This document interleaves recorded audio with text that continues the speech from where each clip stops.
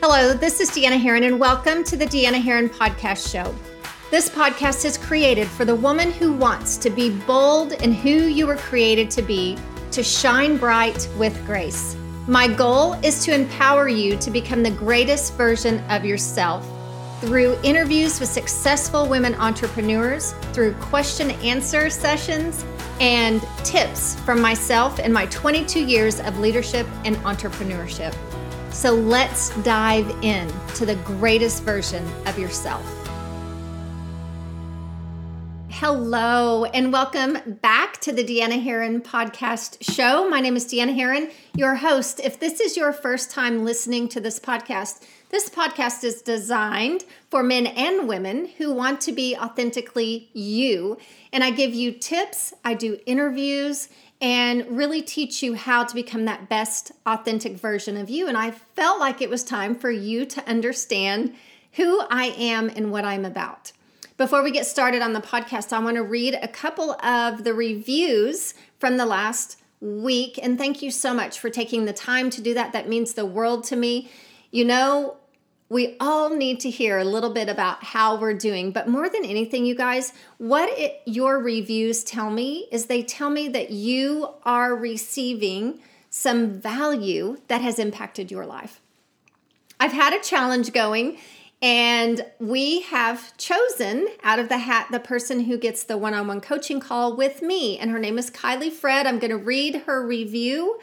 And this is what Kylie says. Y'all need Deanna's truth bombs in your life. She must be a Southern girl. Y'all, I can relate to you, Kylie. She's filled with so much wisdom and grace. I look forward to her podcast every week. I'm always excited to sit at her feet and listen to what I sometimes don't even know I needed that day. Thank you, Kylie. And thank you to all of you who took the time to write those rates and reviews. On today's podcast, I'm going to share something that's really near and dear to my heart, and that is my story. It's my story of kind of my upbringing, where I've come from, where I've been, and a little bit about my personal struggles and obstacles. 8/28/2016 was the day I heard God tell me, Deanna, you are not owning your story. You're not owning your story. You need to own your story. And I have to tell you, for years and years and years, I struggled with my story. I knew what my story was, but I struggled. And I hid behind a wall of shame, a wall of fear and insecurities, and a wall, the biggest wall is worrying about what other people would think of me. But in my heart of hearts, I knew that I needed to walk through those walls, push through those walls, and become the person that God created me to be. So 8/28 was the day I heard the call.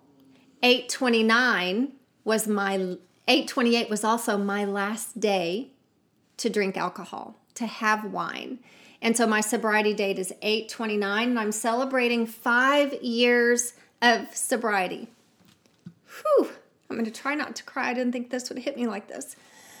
So, wow. It was a little bit more touching than I thought it would be.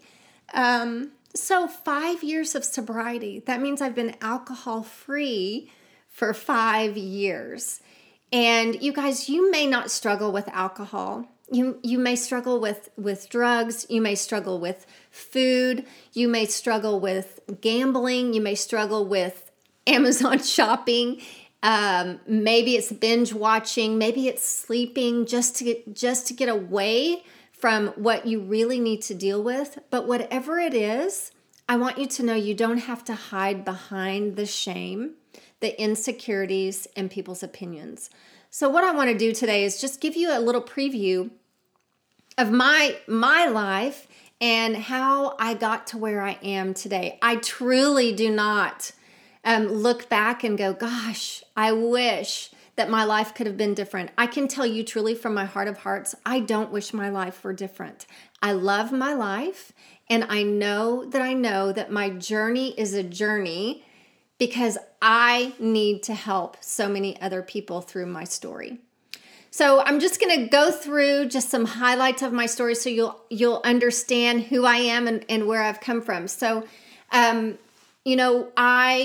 at a very young age, my mother and father divorced. My father was not in the home. So that was one small trauma. Could have been a large trauma. I don't know, but it was a trauma. And at 12, my mom divorced her second husband. And it was devastating. It was absolutely devastating because not only was my security taken away from me, that home that I knew, we were moving to a different state, and there were lots of different things that were happening along that time. I had two younger brothers, and I became really responsible for my brothers. And so I grew up really fast at that time and didn't really know how to deal with the emotions that I was experiencing at age 12. And so, believe it or not, at age 12, I took my first drink of alcohol. My parents were away. We'd never had it in the home. My mom was dating somebody else, and he was drinking alcohol, and it was in our home. And so they were away, and I thought, I had a party of all things. I turned into a rebel during that time. And I took my first drink of alcohol, and I just remember thinking, oh my gosh, I feel happy. I feel happy. And for the first time in a long time, you guys, I hadn't felt happy because of all of the different things that were happening in my life, that the disconnect from my core family environment, from now having a different man that my mom was dating and taking care of my brothers, etc. So I just remember feeling happy. And so alcohol wasn't a huge part of my life at age 12, clearly. But that was the first time that I actually thought, wow, this is different. I feel happy. And so I don't know if my brain started to think, oh, if I want to be happy, I drink alcohol. I'm not quite sure. But there is definitely a history of alcoholism in my family. Lots of addiction, etc. My mom is one of 10 children, and with the exception of 2 of her siblings, they all have some kind of alcohol or drug addiction. So it clearly runs in my family. So I remember having my first blackout at age 16, but it was really interesting because I wasn't a huge partier when I was in high school, but I did have a blackout. But I could also have a few drinks and stop. But my first blackout occurred when I was 16. I was on my own by the age of 18. And when I mean by on my own, I was fully self-supporting. I was working. I had paid for my car. I was paying for my apartment. Everything that went in the home, I was self-supporting. And I think it was because I definitely wanted to have a different life. I wanted to find that safe space. I wanted to find that security that I wasn't necessarily feeling, and I wanted to be responsible for myself instead of so many others. And so I just started my life on my own. I had a desire to go to college. I was the first in my family to graduate from high school. And so I was definitely the first to go to college, and I was absolutely clueless. I made good grades when I was in high school because that is the way that I sought attention, was by succeeding, by being the best of the best, by being perfect, etc. But I made really good grades when I was in high school, and I desperately wanted to be something in the health field. I just didn't know what direction that would be, especially since I was supporting myself. So I waited tables through college, and there came a point where I was really learning more about how to party than I was learning in college, and I thought, this is ridiculous. I'm paying for my school, my own college, and I'm not going. I'm not attending. I'm not giving my best. I pulled away from college at that time, and I really learned how to party. I really learned how to drink at that time. And it was probably 2 or 3 years of really hitting it hard. And by the grace of God, truly, I'm here today to speak to you because those were some really difficult times. By the age of 22, I was completely done with the lifestyle. I was over it. I was tired of feeling hungover. I was tired of just getting by. And I knew that I had dreams of becoming more. And I had left all those dreams, let them go to the wayside because I wanted the fun. And drinking was no longer fun. Partying was no longer fun. And I knew that there was something that I needed to do. And there was something in me. And I know that something in me today is God. But there was something in me that I knew drinking was not for me. Every time I put it up to my mouth, I knew. And I'm going to tell you right now, if you're coping with something, whether it's drugs or alcohol, you know that something is not for you in the way that you're using it. And that is deep within you, God, your creator, that is telling you that. But I knew it wasn't for me. And there was something that made me cringe every time I decided to pick up that drink. It made me cringe because I knew that I wasn't supposed to be doing this. So at 22 years old, on my own, afraid, unsure, alone, I walked through the doors of Alcoholics Anonymous. And where I got the courage to do that, I can't even explain it. But I walked through the doors as a 22-year-old of Alcoholics Anonymous. At 22, I knew that there was an issue. I found a very good women's support group, and they really, really helped me get through some really, really difficult times. Now, here's what I want you to know. At 22 years of age, I was sober, but I was hanging around with not sober people. And I remember there was a time when I was at the bar with my friends, newly sober, and it wasn't the craving. I didn't have the craving for alcohol. The craving for alcohol always came for me once I took that first drink. Because once I took the first drink, I couldn't always stop. Sometimes I could, but the majority of the time something clicked and it was that craving. I couldn't control. I couldn't moderate my consumption. So I didn't have the craving. But honestly, what I felt is I had this overwhelming feeling of, I'm not a part. I'm different. I'm not participating. What are these people going to think of me? And I took myself out of the situation and I went to the restroom in the bar. And I remember sitting in that stall and just going, God, if you are there, I don't know you, but if you are there, I need help right now. Because I really don't want to live the life that I've been living. And I need your help to not even want or desire to partake in what I know is not good for me. I need help. And I have to tell you, I walked out of that restroom a different person. And that's something that was in me that told me this alcohol is not good for me.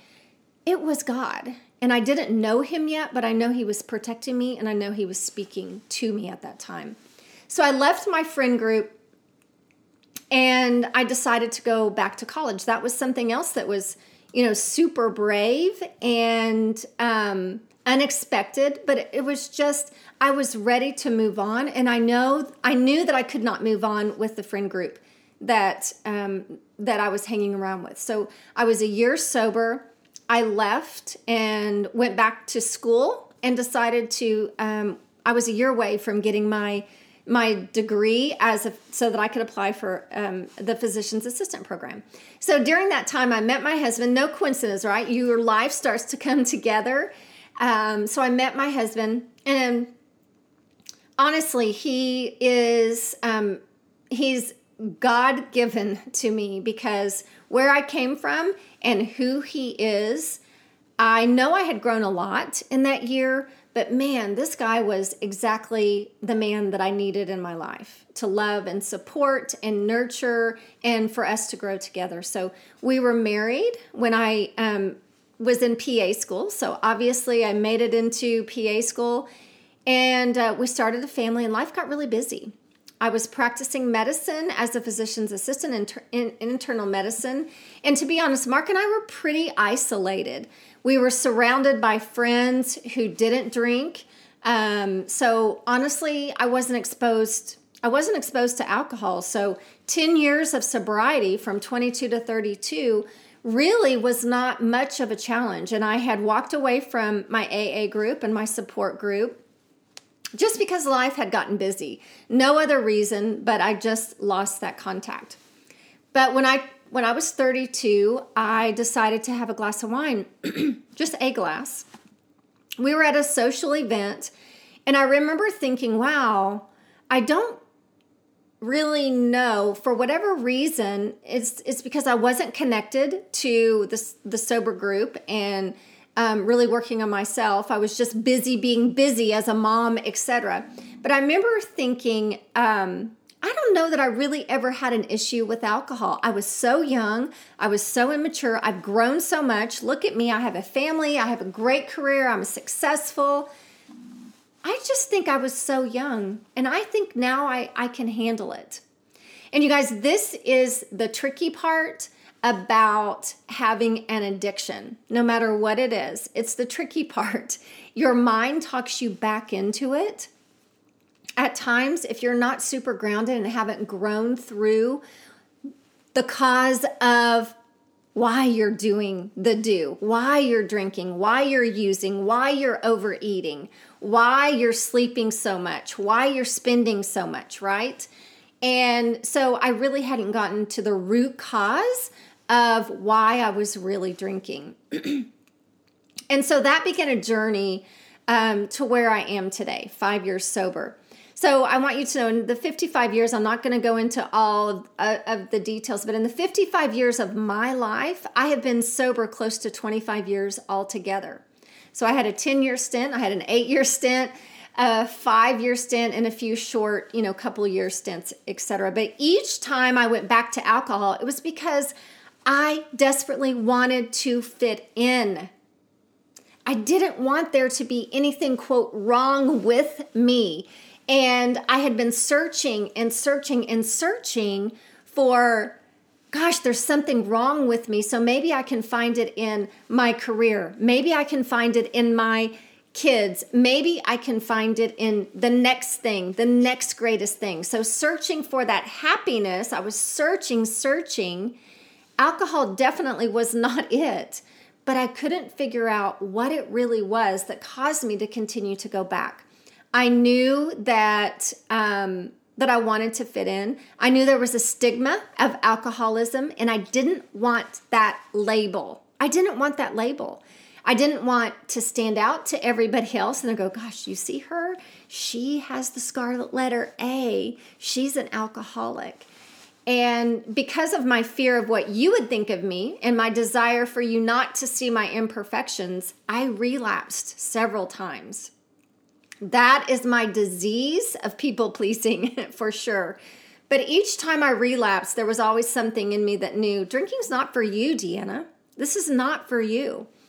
And, I'm going to tell you that being able to have a couple of drinks occasionally is what kept me trying to drink moderately. Because that's what kept coming to my mind. Well, you know what? There's times when you haven't had a drink for a month. You haven't had a drink for a year. And there are times when you can have a couple of glasses of wine and you can stop. So maybe you can teach yourself the discipline that it takes to be able to stop. And so many times I've heard this in my head, but also from other people. And these are some common misconceptions that people think of people who have drug or alcohol issues. Or even food issues, you guys, is can't you just stop at 1 or 2? I mean, can't you control it? Don't you have the discipline to control it? I'm going to be the first to tell you I'm an extremely disciplined person. I'm extremely disciplined in what I put in my body. I'm disciplined in exercise. I'm disciplined in my personal growth and development. I have lots and lots of disciplines. Alcoholism is not a discipline issue. Just discipline yourself to stop is what I heard.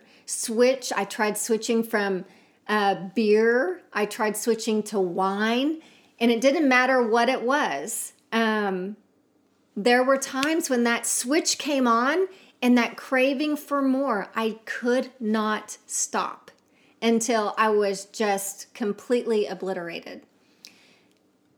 There were times when I tried to drink water in between, drink water in between your cocktail, and that will water it down, etc. Space them out. I've tried all the things, you guys, and my life was complete chaos, just trying to moderate. And here's what I want you to know. I think this is very important for people to understand. I was never a day drinker. I never drank alcohol during the day. I was never a morning drinker. And, there were many times when it was just on the weekend. So how could I be an alcoholic, right? And I questioned that so many times. There was a time in my life where I was literally broken. I had it, but I did not know what the answer was. And you guys, I honestly didn't know that I was drinking because of the traumas, my past traumas in my life. I didn't know that. And I was searching for the answer. And that's what we do, is we search for the answer. And I'm going to tell you, on my journey to becoming sober, I had to learn to unbecome the things and the lies that I was living for so long, the lies that I believed about myself because of past traumas. But there was this time I was super down. I was disgusted with drinking and my life and living days with hangovers and shame, waking up every day with shame. I was just tired of it. And I made the decision that I was going to start reading the Bible in a year. I had a really good friend of mine who had read the Bible every year for 25 years. And I thought, wow, the wisdom she must have, excuse me, and what a great example she was for me. And so I started reading the Bible in a year, and the Bible starts with Genesis. And so I started in Genesis, and I was reading the story of Adam and Eve. Even if you've never read the Bible, I'm sure you've heard the story of Adam and Eve, where they're in the Garden of Eden. And I've read this story many times, heard it many times, but this particular time, it spoke to me in a different way.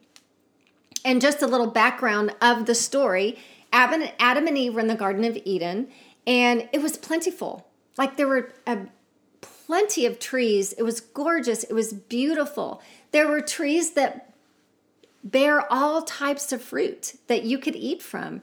It was gorgeous. There was so much. I mean, if you can imagine, greenery and flowers and just this abundance around, birds and animals, etc. And God told Adam and Eve that they could eat from every tree in the garden, except for one tree. I think it was the tree of knowledge of good and evil. And if they ate from the tree of knowledge of good and evil, they would die. They would die. But there was this abundance of trees in the garden that they could consume. And that hit me in such a way. I thought, Deanna Herron, God has given you so much. He has blessed you with so much. There are so many things in this world available to me, to you. So many things that are available to us. So why do we focus on the one tree that could cause death? And you guys, alcohol can cause me death. I don't know what it is that you do to cope. I don't know if it can cause you death. But why do we focus on the one thing that can cause us guilt and shame and remorse and regret and not living our best life? That literally can cause our authentic self to die. Why are we so focused on the one tree that can keep us from being all that we were created to be? And it was like the light bulb came on. I'm focused on the lack, and I'm not focused on the goodness, the abundance of my life. Alcohol is my Goliath. We are all given something that we have to work through. And I'm telling you, if you look at your neighbor and you think their life is perfect, if you look at the person across the street or your coworker or your boss and you think they don't struggle with something, I promise you they do. We all have our Goliath. We all have that. God is my stone. He's the stone in my slingshot, and he is my weapon. He is the one that protects me and keeps me grounded. He's also the one that has helped me shed those lies to find my authentic self. So my struggle has actually become a strength. Alcohol was my escape, actually, from the past traumas, you guys. And instead of dealing with that trauma, I drank and I searched for happiness through relationships, through success, through perfectionism, through all different things. And none of it worked. None of it worked. So in my 5 years of sobriety, like I said earlier, and I want you to really understand this, I have become who I am created to be, not by the search. There have been many things that have helped me, but by unbecoming the belief systems of my past. So if drug or alcohol is your Goliath, you can become who you are created to be. There is hope. There is freedom. There is joy. There is happiness. There is gratefulness. There is abundance. And if I can do it, you can too.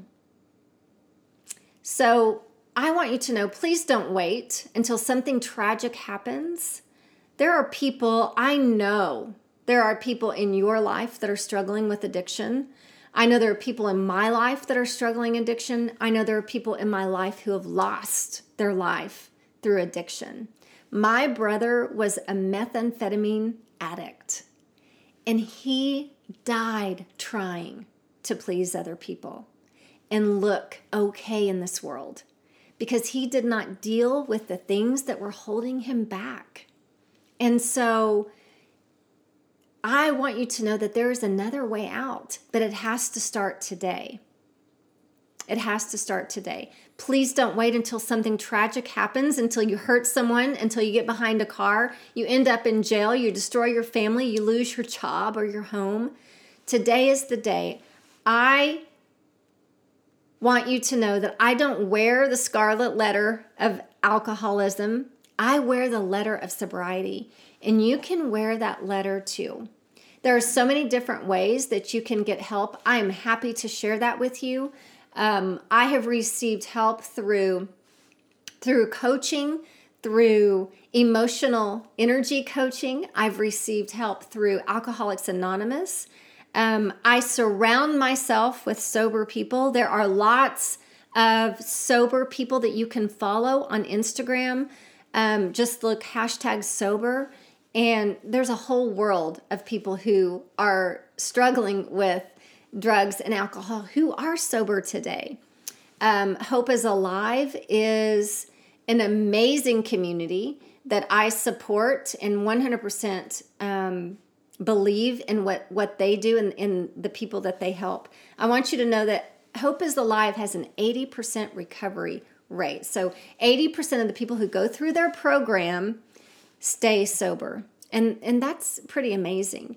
So I will put in the summary of this podcast some areas where you can get help if you need it. If there are people in your life who are struggling with addiction, please pass this podcast on. I'm always here to answer any questions. You can DM me. I'm happy to share from my heart some ways that I have been able to deal with this and my life has turned around in amazing ways. One last thing that I do want to share with you. There's an organization called Heart Connection. I went through their program this last year. It's Heart Connection, CONNEXION.org. Amazing program, you guys. Life-changing for me. But also, just writing the book, I think, has been just a healing process for me. So thank you for listening to my story. I hope that this has been of great value, and I hope that you have thought of at least one person that you think, gosh, I want them to hear this podcast. So Yay, happy 5 years to me. Thank you so much for your support, all of you who support my journey. And I hope that this has been of great value to you. So once again, you can go and rate and review this podcast. I'm still giving a 30-minute one-on-one coaching call with me. So any topic that you want, if I know how to coach you through that topic. So maybe it's addiction. I'm happy to talk to you about that as well. Leadership, personal growth development, health. Those are great topics for me. So go rate and review, and I will talk about the next one-on-one coaching earner next week. And always, you guys, you can be a part of my private Facebook group. It's Deanna's Diamonds. You can go to deannaheron.net and just request to be a part of that group. I'd love to have you. God bless you. Look forward to talking to you next Tuesday. Bye, everyone.